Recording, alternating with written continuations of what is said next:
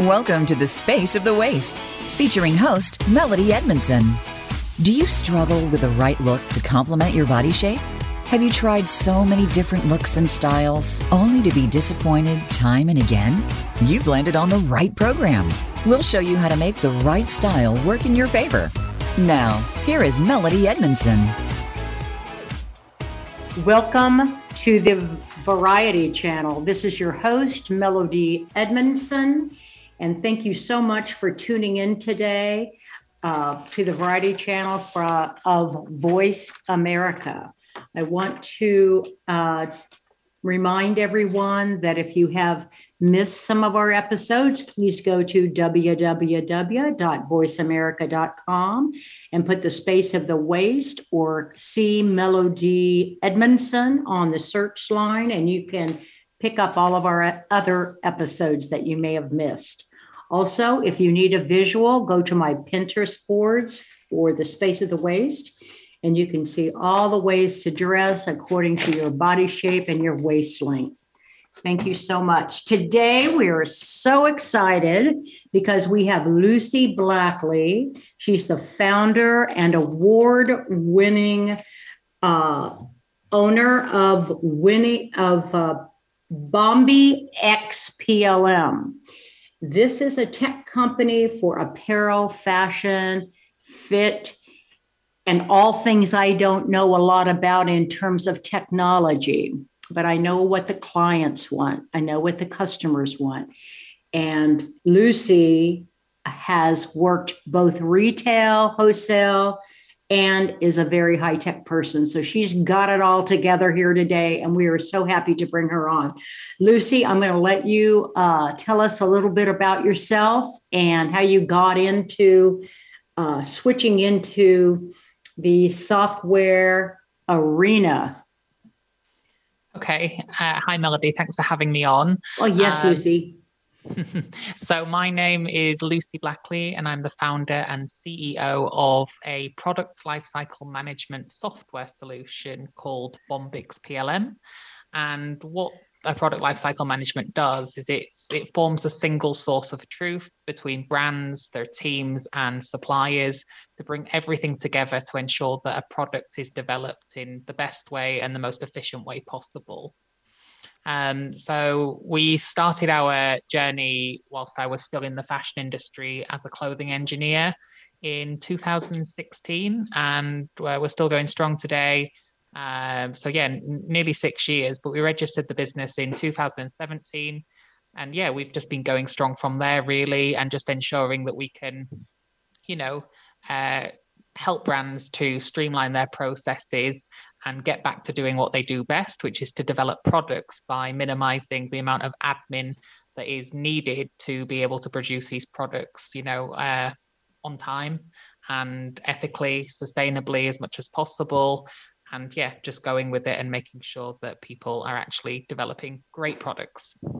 Absolutely. Do you mostly sell this platform to wholesalers as well as retailers doing their own private label, small and large companies? So we work with brands. So brands buy into it, suppliers buy into it that work with many brands because they want also a single source of truth. And maybe those brands that they work with don't have a PLM system, so they want to keep on top of stuff. And we also work with agents as well that are the middle people between a brand and a supplier. What does PLM stand for all of my listeners as well as myself that aren't so tech savvy? So PLM stands for Product Lifecycle Management. And yeah, as I said in the beginning, it's just streamlining a process to take a product from concept through to production and beyond. From the concept of the item or items or collection to the production and through the life cycle of the product so that it doesn't become landfill or whatever, so that it's sustainable. Are you mostly working with product with biodegradable fabrications? So with our products, so we don't actually upload any of the materials. We are a platform for people to be able to collaborate easily together. but there's obviously a massive need for sustainable items and a lot more products that are going onto Bombyx with these new and up and coming brands, and also, heritage brands, legacy brands that are also responding to the changes in how people are buying things. Everything we see is going into a more sustainable direction. Yes.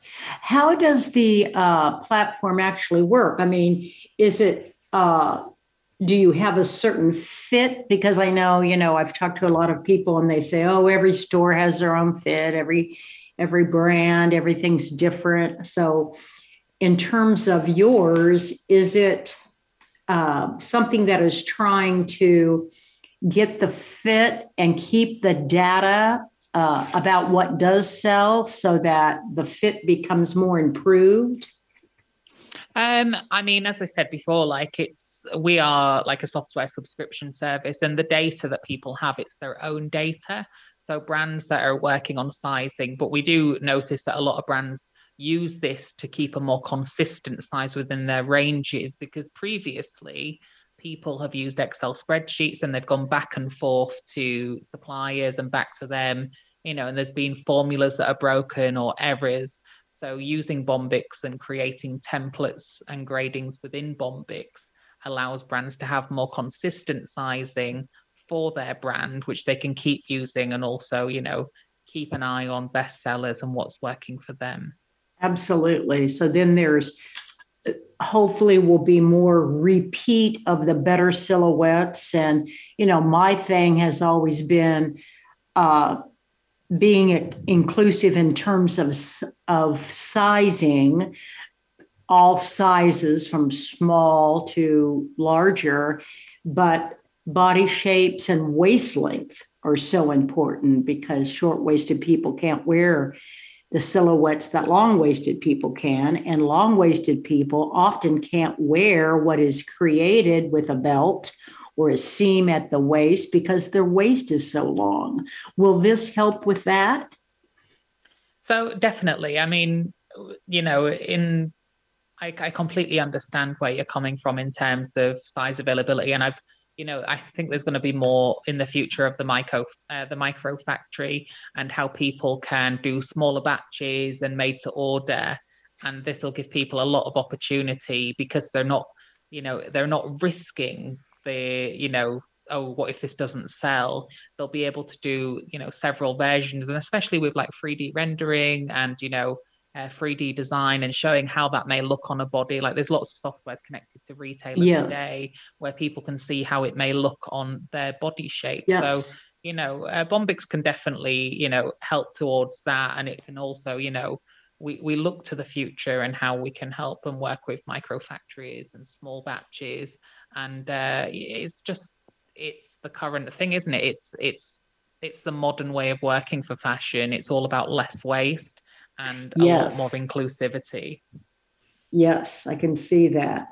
Does Bombyx PLM include a 3D scanner or anything like that? Or is that a whole different realm of work? So Bombyx is, it's a whole different world. But the great thing about modern technology is it can integrate with other systems, and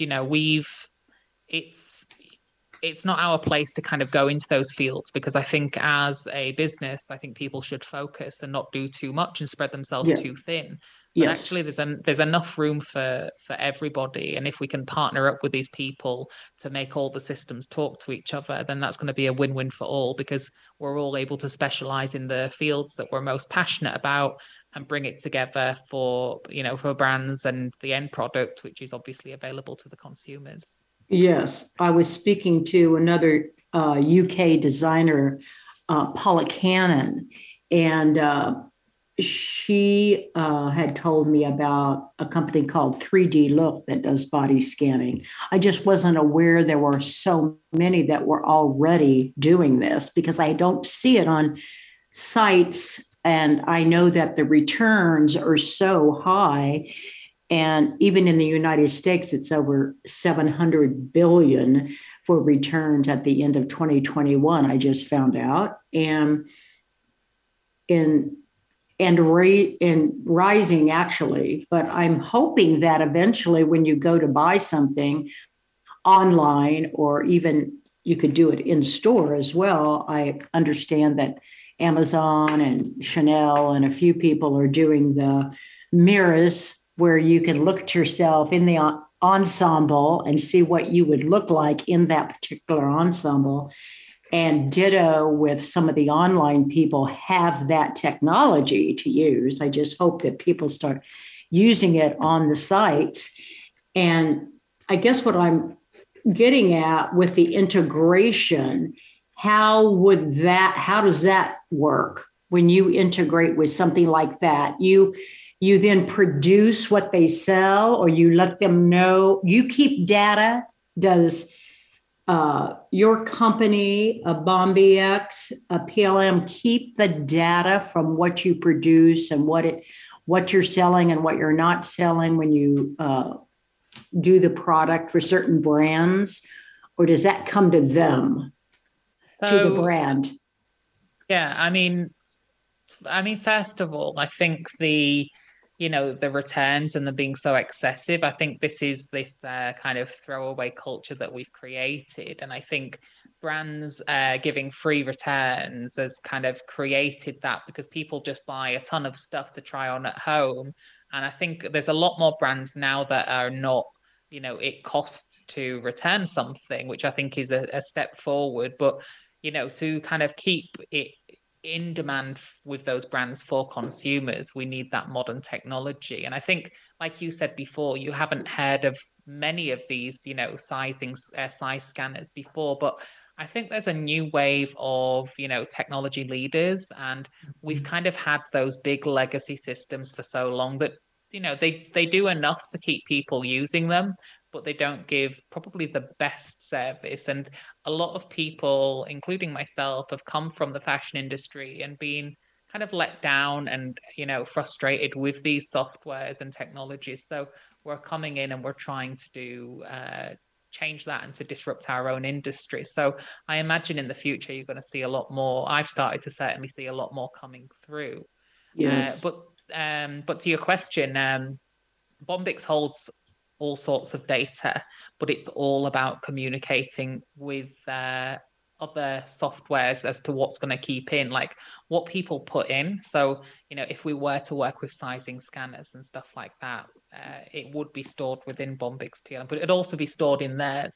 It's called an API, and it's just getting, systems to talk to each other. So I think software, it's unlimited as to what it can do. Yeah. But it's about partnering with those companies that all want the same thing and have the same values to kind of grow into the future together. Yeah. I talked to one company, Big Thinks, and they have like 30 different measurements that they take that goes in to the data. But I'm just wondering, of course, my goal for the industry would be, of course, to have better fit for the body shapes and the waist lengths, so that there are not the returns, there are not the landfill, and eventually there are not the fabrics that are not biodegradable. Because again, you can imagine the sustainability. There are a lot of people trying to pay attention to that now, finally, but some that I have spoken to, they still have lots and lots of product out there that they have to get rid of in one way or other, and they're coming up with very, very creative ways to do that. But I just wanted, hopefully, that wondering how all of this is going to happen so that there is a big bunch of data that eventually says, maybe somehow translates into the sizes that are sold. And if, say, a bunch of them don't have the seam at the waist, that there'll be more produced like that. Because my thing is, if there's not a belt seam, like a seam across the waist, and there's not a self belt, many more people can wear it, because long-waisted people can add a belt if they want it, and the short-waisted people don't wear a belt, or they wear it on their hips. So there would be lots more of that out there in the market at every price. And then there's the custom. I understand that. But more or less, it's about the fit itself, because you will be getting information on stride. You will be getting information on bust size, waist size, hip size. You'll be getting all those sizes eventually. And that will all be in the data so that the fit can be improved. And we've had this in America, and I know for the UK as well, well, all of Europe really, but there's just pretty much been that standard sizing from 1951, the hourglass balanced body shape in a very somewhat narrow form that really hourglass balanced waisted is not the most important piece of merchandise that is purchased in terms of body shape. I have read lots of reports that say there are many more short-waisted people, and there are even more long-waisted people than there are balance-waisted. So it all becomes, gee, we're not really making clothes right for bodies across the globe. And I'm not just talking the United States, but you have input on that? So, I mean, we are definitely not someone that kind of focuses on size. We focus on processes to bring people to, be able to deliver these products on time, on margin, ethically, sustainably, etc. But I think in terms of sizing, it kind of goes back to my views on the micro factory and, how that's going to create these customizable clothes. Because I think, a lot of people, including brands, are scared to venture into the unknown. They like things that are repeated and sell a lot. They're comfortable with knowing what works, because for them as a business, it's a waste of money for them if it's not, if they risk on investing too much into that. And that's what I think is stopping people. And so they go into this middle ground to, try and cater to all for the well balanced. And they think, okay, well, for the long waisted, it might be a bit off, or for the short waisted, it might be a bit off, but ultimately it can hopefully cater somewhat to all. And I'm not saying that's the right frame of mind to go into, but it's business at the end of the day, and they'll be looking at their track record of, what has worked for them, and they'll just be going off their own records of what's worked for them. But I think, as I said, with the micro factories where they can do lower quantities and more custom based stuff, because customization is going to be a huge thing. And I think fit will fall into that really, really nicely. And I think it's going to be the future for brands that are really catering to inclusivity in size. Yes. Well, it's just there's so much waste, and there has been for years. The waste is just unbelievable. And I do believe that is from the fit.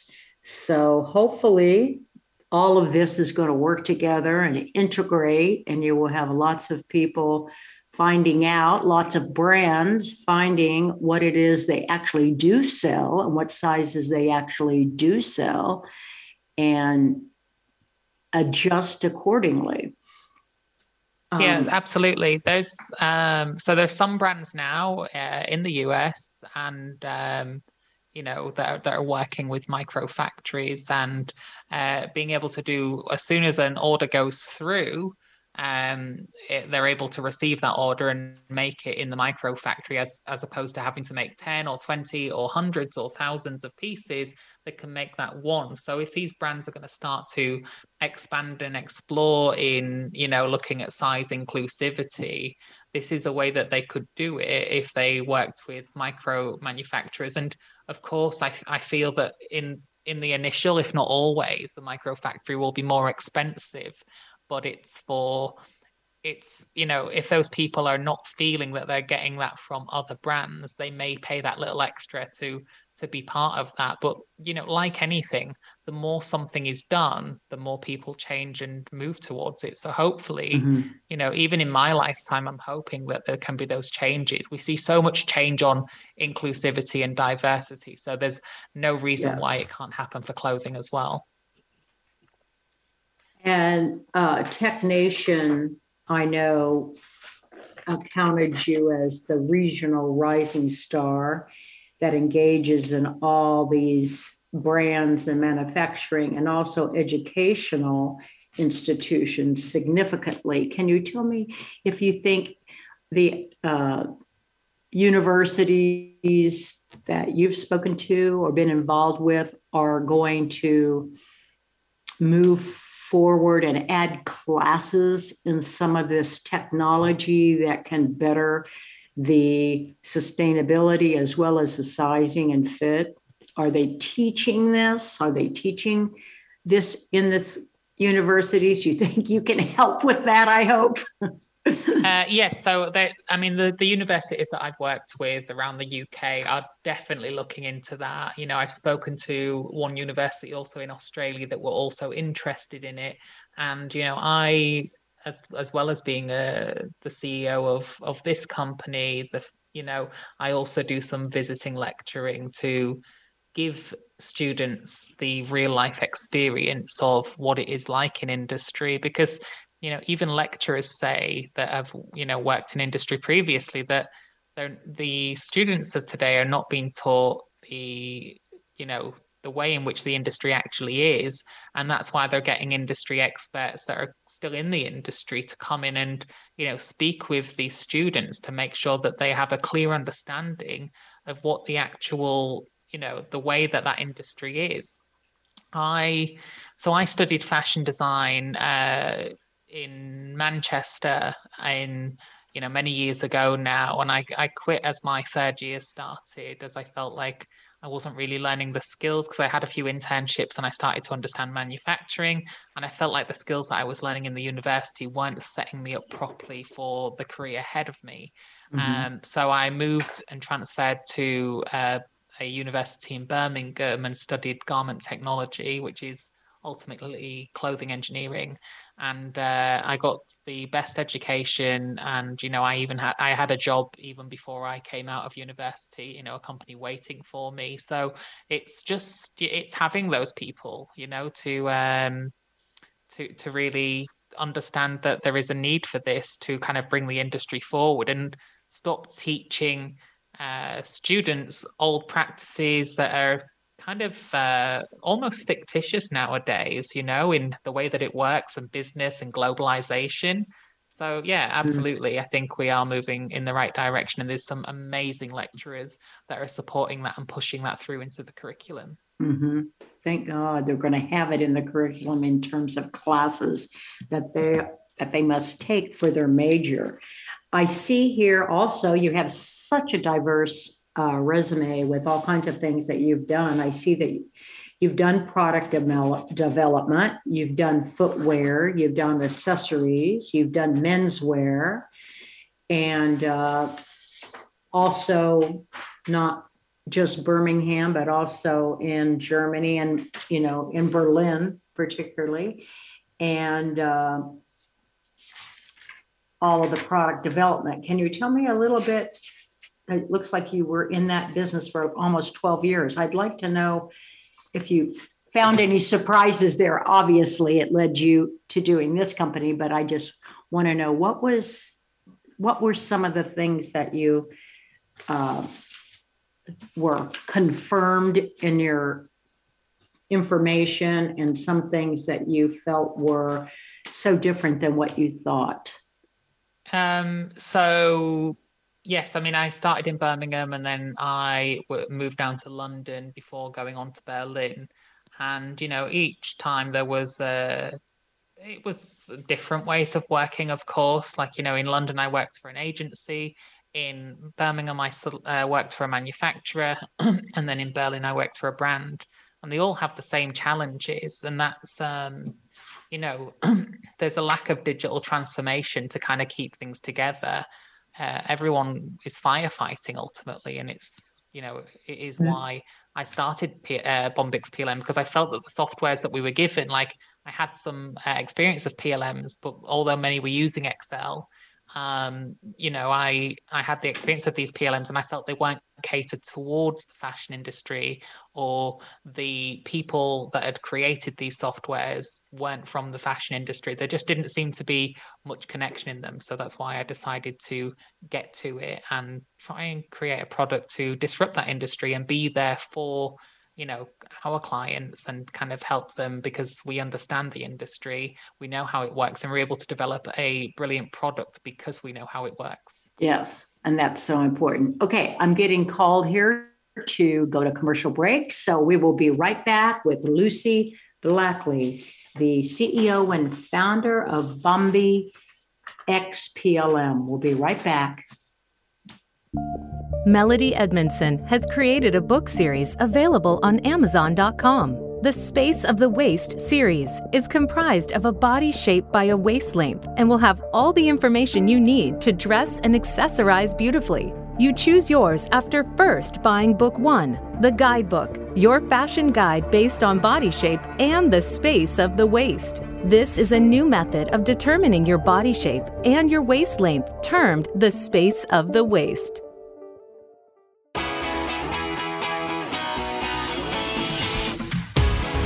You are listening to The Space of the Waist. To reach the show today, call in to 1-866-472-5788. That's 1-866-472-5788. Or send an email to thespaceofthewaist@gmail.com. Now, back to the show. Welcome back to the Variety Channel. This is your host, Melody Edmondson, and we have our guest here today, Lucy Blackley, and she's from the UK, from London, and she is here with her company that she founded and is CEO of, Bombyx PLM, and going to bring on Lucy to talk a little bit about her. She knows a lot about the fashion industry, and she spent a lot of years in it. So let's talk to her about that, because I know there's been so much turnover with designers. You can hardly keep up with it. They have so many collections to make and so many sizes from Japan and China and Italian sizes, American sizes, UK sizes, and then all of the different collections that were in such high demand. And there's a lot of burnout. So I want to talk for a while. I want Lucy to talk to us about her journey. I want to hear Lucy's journey and her thoughts on that. Lucy? Yeah. So, burnout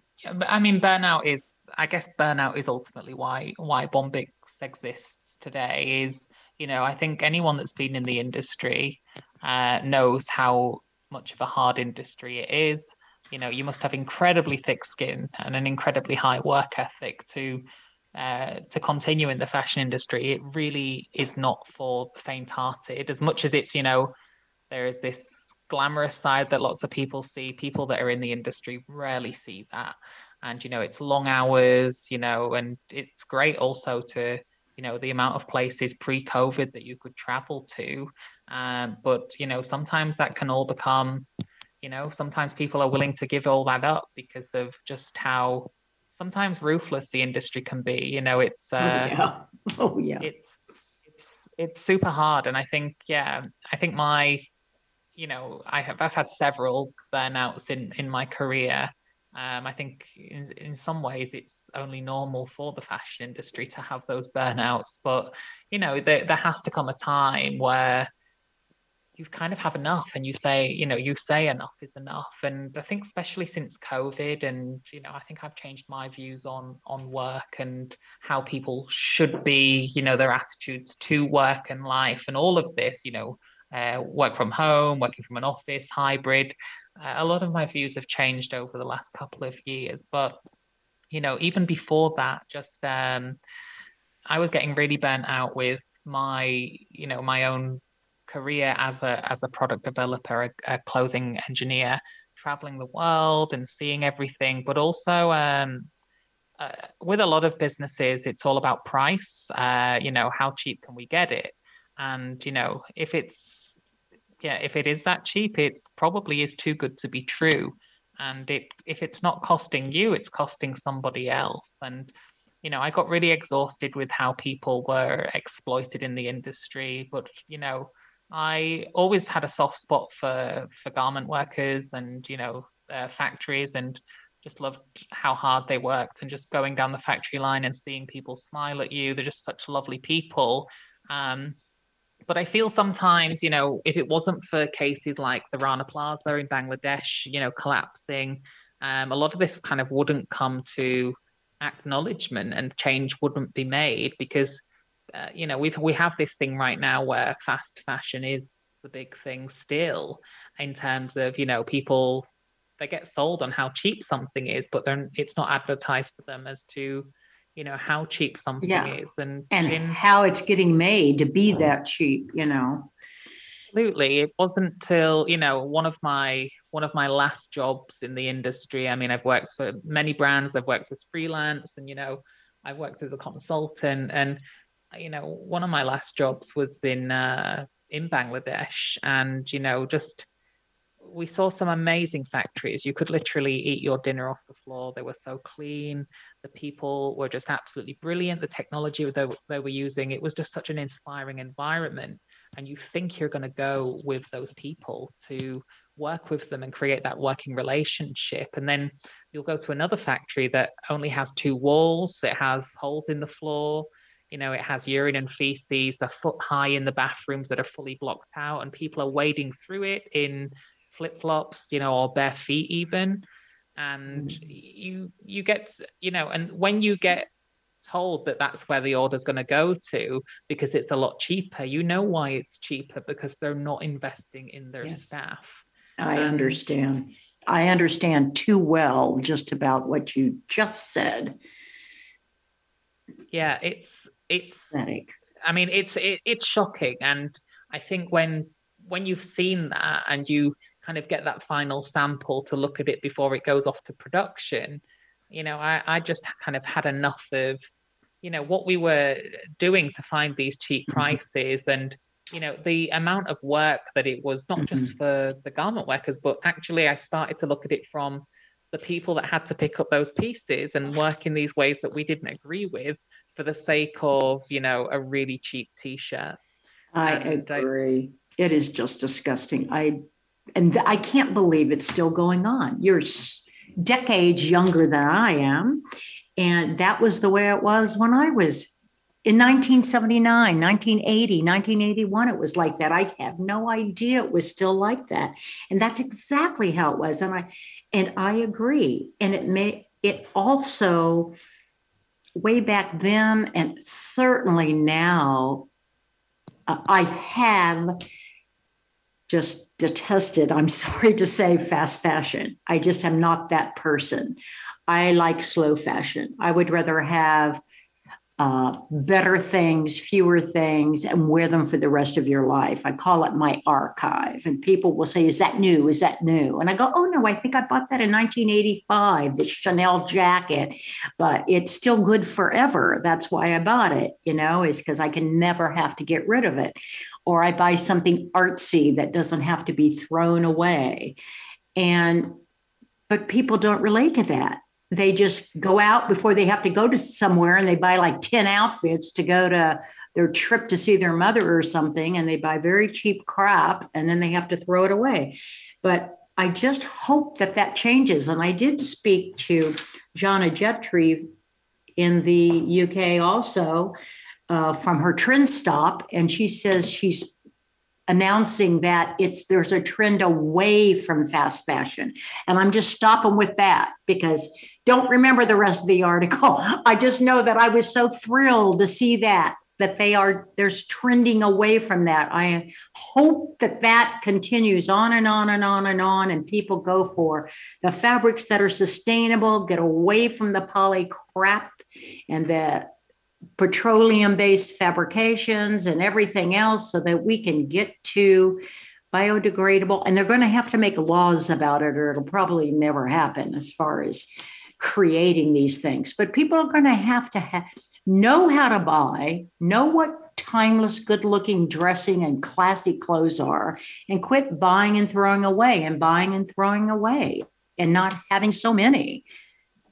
Yeah, I mean, I think there's definitely going to be a dip, or there already has been a dip in fast fashion. And I think by 2030, it will be, a lot lower. And there's a new wave of, kind of remake or upcycle brands or rental brands that are, renting these clothes so that people can all share them, which is great for people that don't have access to high fashion where they can rent a piece for an event or something, but then it can go on to somebody else. But I think the problem with fast fashion is that not everyone's got a brilliant or steady income, and people want to feel good in something. And I think the way that fashion doesn't quite tell the truth around, what it's doing.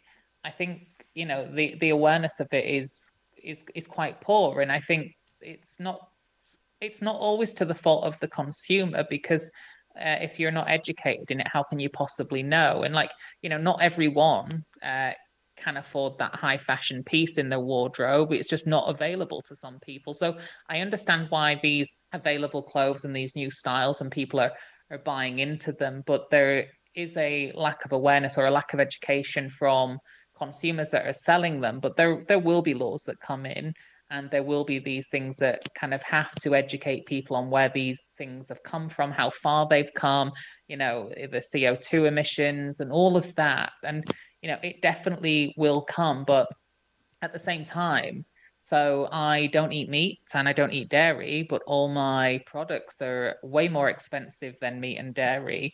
And it's the same for clothes. To be sustainable, it costs more. And this is the thing that puts people off these changes, but they are coming. And the more people that join it, I guess, hopefully the lower the prices will be. But we just don't know. But we've got to it's almost got to be a revolution in terms of how, Good. It has to be.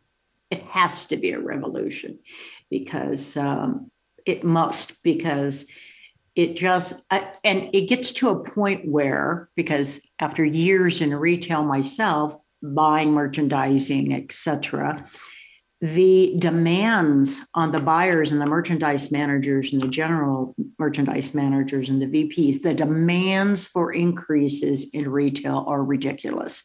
I mean, it shouldn't even be. I mean, there were years I'd say no, that is unreasonable to do that. And I'm not going to buy in order to make that work. That it just isn't going to happen. And you're not opening more stores, so it just is not going to happen. So the thing is, I think that the retailers got far too greedy, and they were spoiled during the 70s because of the baby boomers. And then, the different eras have their different amounts of people and the different psychological effects of men and women in the different groupings, be it Generation Z, Generation X, and, the millennials, the Ys, whomever, all think a little bit different. And I do think it's higher octaves. I'm going to call it higher. I don't have children of my own. I have stepchildren, but I believe all of my grandchildren and stepchildren are a higher octave of the baby boomers in terms of ethical things. But you are exactly right. And they do not understand that when they go, not to put down Target and Walmart, I think they're wonderful stores, but at the same time, when the clothing is that low, there's got to be a beef in the madness, because you're not going to get that with a equal pay for the wages of the person making that garment. And I just feel that if we go to the biodegradable fabrications, and if the retailers agree not to take such a big markup in everything, that they can pay a decent price for something with quality. I've even spoken to product development people, smaller companies and larger product development, where they want to get a 2 to 3 piece suit, for instance, say 2 pieces, the jacket and the skirt, to retail for $600. But what they're willing to pay for that is not $300. It's not even $250. It's not even $200. And I could go down and down. To me, that's ridiculous. That's ridiculous if you want. So the product people have to go out of their normal, beautiful, say, Pima cottons from Peru or wherever, or Italian beautiful knits, and they have to go to wherever they can get this very, very low price and try to get it manufactured in a good way, certainly not 14 stitches to the inch, but something that will accommodate the buyer to be able to think she can retail it for $300 and mark it down for $600 and mark it down at $300 and still be making money, at 50% mark on. I mean, I just think these days are over. Quit doing it. Just put a decent price on it and don't sell so many and reduce your margins. And yes, your rents, everything. They're going to have to go to cooperatives where there's several people in the same space. I mean, they're already doing it in New York and Chicago and some places. But what is your take on that? Is that I'm just in a dream world thinking that retailers aren't going to take that huge markup and buy a decent product made ethically? It's really hard to kind of think about how it's going to change. I don't, ultimately it's business, and it is, people kind of need to make money. Certain brands, certain brands have to make bigger overheads because they've got more staff, etc. Make more profit because they've got more staff to cover. And ultimately business is about being profitable. So you understand it to some extent, but it's but also these buyers or product developers that you're talking about with the $600 suits. You kind of understand, because there's a lot of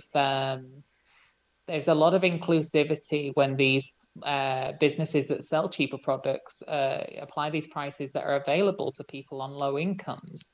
And, not every, people can't afford cashmere sometimes, or a lot of people, or some people just don't want it, they don't want that extravagance. Right. I myself, I'm not into extravagance, but I think there's got to be some kind of middle kind of fine line where, businesses do look at, making things affordable, but, with waste and landfill, there are brands coming forward, like a brand that I've worked with in the past, that make underwear out of dead stock t-shirts. And so anything that businesses can't sell, they remake into comfortable underwear. I like that. At least it's using the fabric that's already there.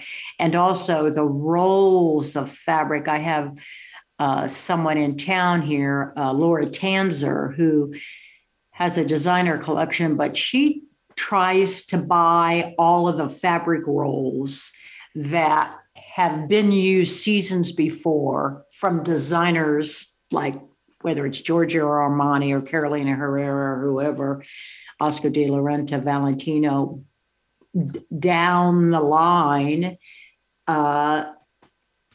to maybe even Jones of New York. But the point is, she tries to rebuy their leftover fabrics and make something extremely creative out of that, so that she's not buying more fabric to put into the world, but using up what's there. And then, of course, I've spoken to people that restyle things, like another UK woman via Africa to Paris to the UK, Audette, with restyling, restyle. She's getting vintage clothing and restyling it into costumes. She'll be on the show in October. And I do think a lot of the costume people are trying to get a hold of this fabric and then maybe paint on it or do beadwork on it and reuse it, which is very good. But back to what you're saying, I do think I'm living in a made-up metaverse when I think that retailers are going to quit trying to take such huge markups. But maybe they will be forced to if the sustainability is enforced, the fabric purchases are enforced to be biodegradable, and if the fabric makers do the same with their prices, how much is much. And yes, I agree that the higher octaves, as I'll call them, everyone after the baby boomers, the higher octaves are not into extravagance and opulence and showy things at all, or they don't care about buying something because it is expensive and everybody knowing about it. But what they do care about is if the fabric's biodegradable and if it helps the earth and if it is breathable fabric that doesn't give a rash on their skin like polyester does. And they don't want to buy things like that for their babies. They don't want to put their baby in something a fabric that their baby's allergic to. So I do think it will get to a point where there's laws made. I mean, there's laws made already. I mean, you can't even plant your own corn. You got to buy Monsanto. There are so many laws in our food industry. Some are good and some I don't think are so good, but because they're trying to keep a standard of the quality of the food is actually why they made the laws. And I think that they're going to have to do the same with fabric. And it's going to have to start with fabric and price of what the industry can withstand in terms of what people can afford to pay is going to play into that. Well, I think, right now we're in a situation of mass inflation in terms of supply chain. Anything that you think of really is a lot more expensive now than when it was this time last year. And, there's manufacturers have a lot of pressure to kind of deliver these prices or they basically don't get the work. So it's a really tough industry to be part of because the person that loses out when negotiations are made is more often than not the manufacturer, because if they are ordering components in, they can't reduce the prices on those. So the price goes down onto the price that gets reduced is from their labor or their overheads or whatever. And it's just a really tough, vicious cycle. And, there has to be change. And I'm not saying that I know how to do it. I absolutely don't. But that's the beauty of having an industry and a community and people coming together. But I do think there's going to be change in the next 10, 20 years. And I do think it's going to get better for the earth. Hopefully, I really hope, and I think many people would, that, become aware of this stuff, that, manufacturers, the garment workers are treated more fairly and given enough to survive. But it also comes down to, why people work overseas is to get cheaper products. But it depends on the laws in those countries as to what is considered minimum wage. But actually, being able to make a garment is, it's a skill. And these companies, governments and businesses that are paying people pittance to do this stuff, but actually it is a real skill to be able to do that, and they should obviously be paid more. But people want manufacturing to come back to the UK and they want it to go back to the US, but I'm not sure if it ever truly will in a way that it used to be. And that's because of, laws in governments in other countries that give a certain minimum wage that is so low. And sometimes it's not a living wage. And, people want these prices, but we kind of have to club together on ideas about what we, want to do and what we want to put out into the world, because we all have this mentality of, well, it's cheaper so that I can sell more. But actually, then actually is the minimum wage in these countries viable for that person that made this garment to live? Some people don't go down the whole chain, and they stop thinking about that or how it'll affect someone else and stuff. But I think consumers have the power to change a lot of things. And I think when we have more awareness and more documentaries on these things, and people are coming together to, we've never been more, have a goal more than now to be more sustainable.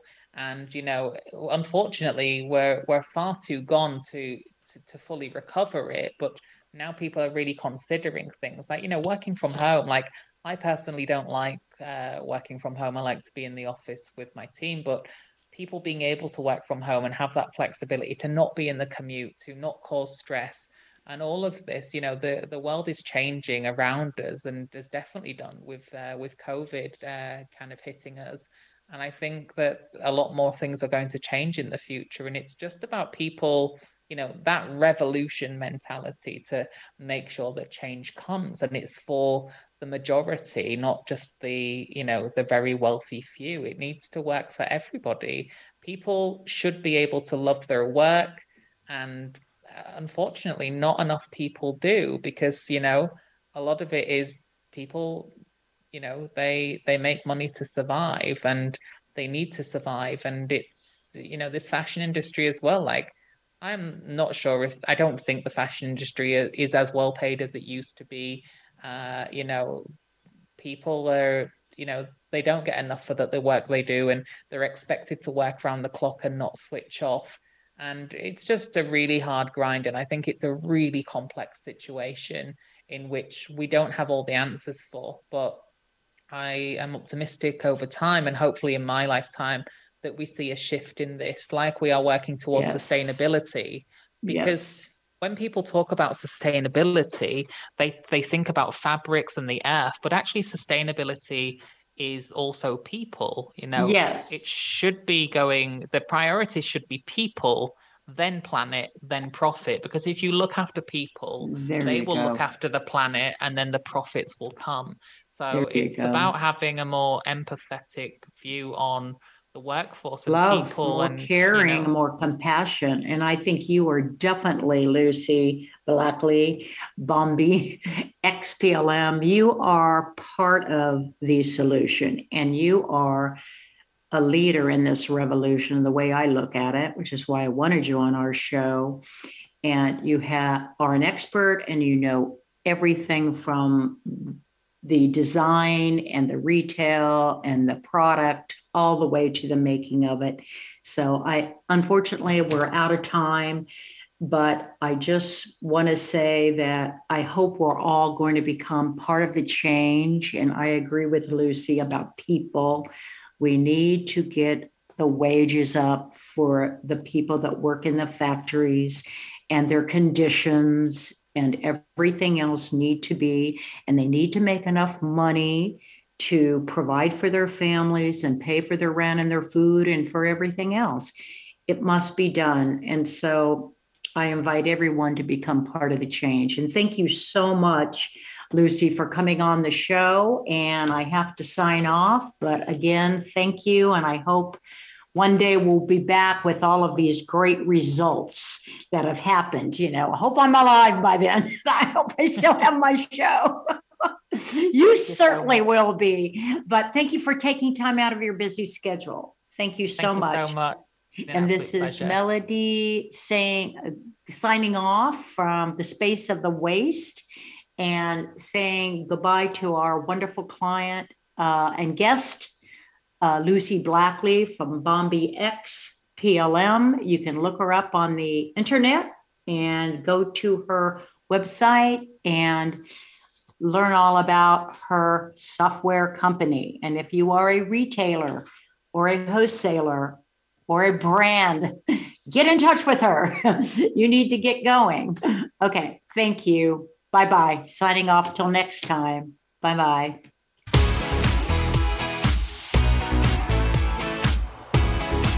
Thank you for listening to The Space of the Waist. Please join host Melody Edmondson again next Tuesday at 3 p.m. Eastern Time and noon Pacific Time on the Voice America Variety Channel.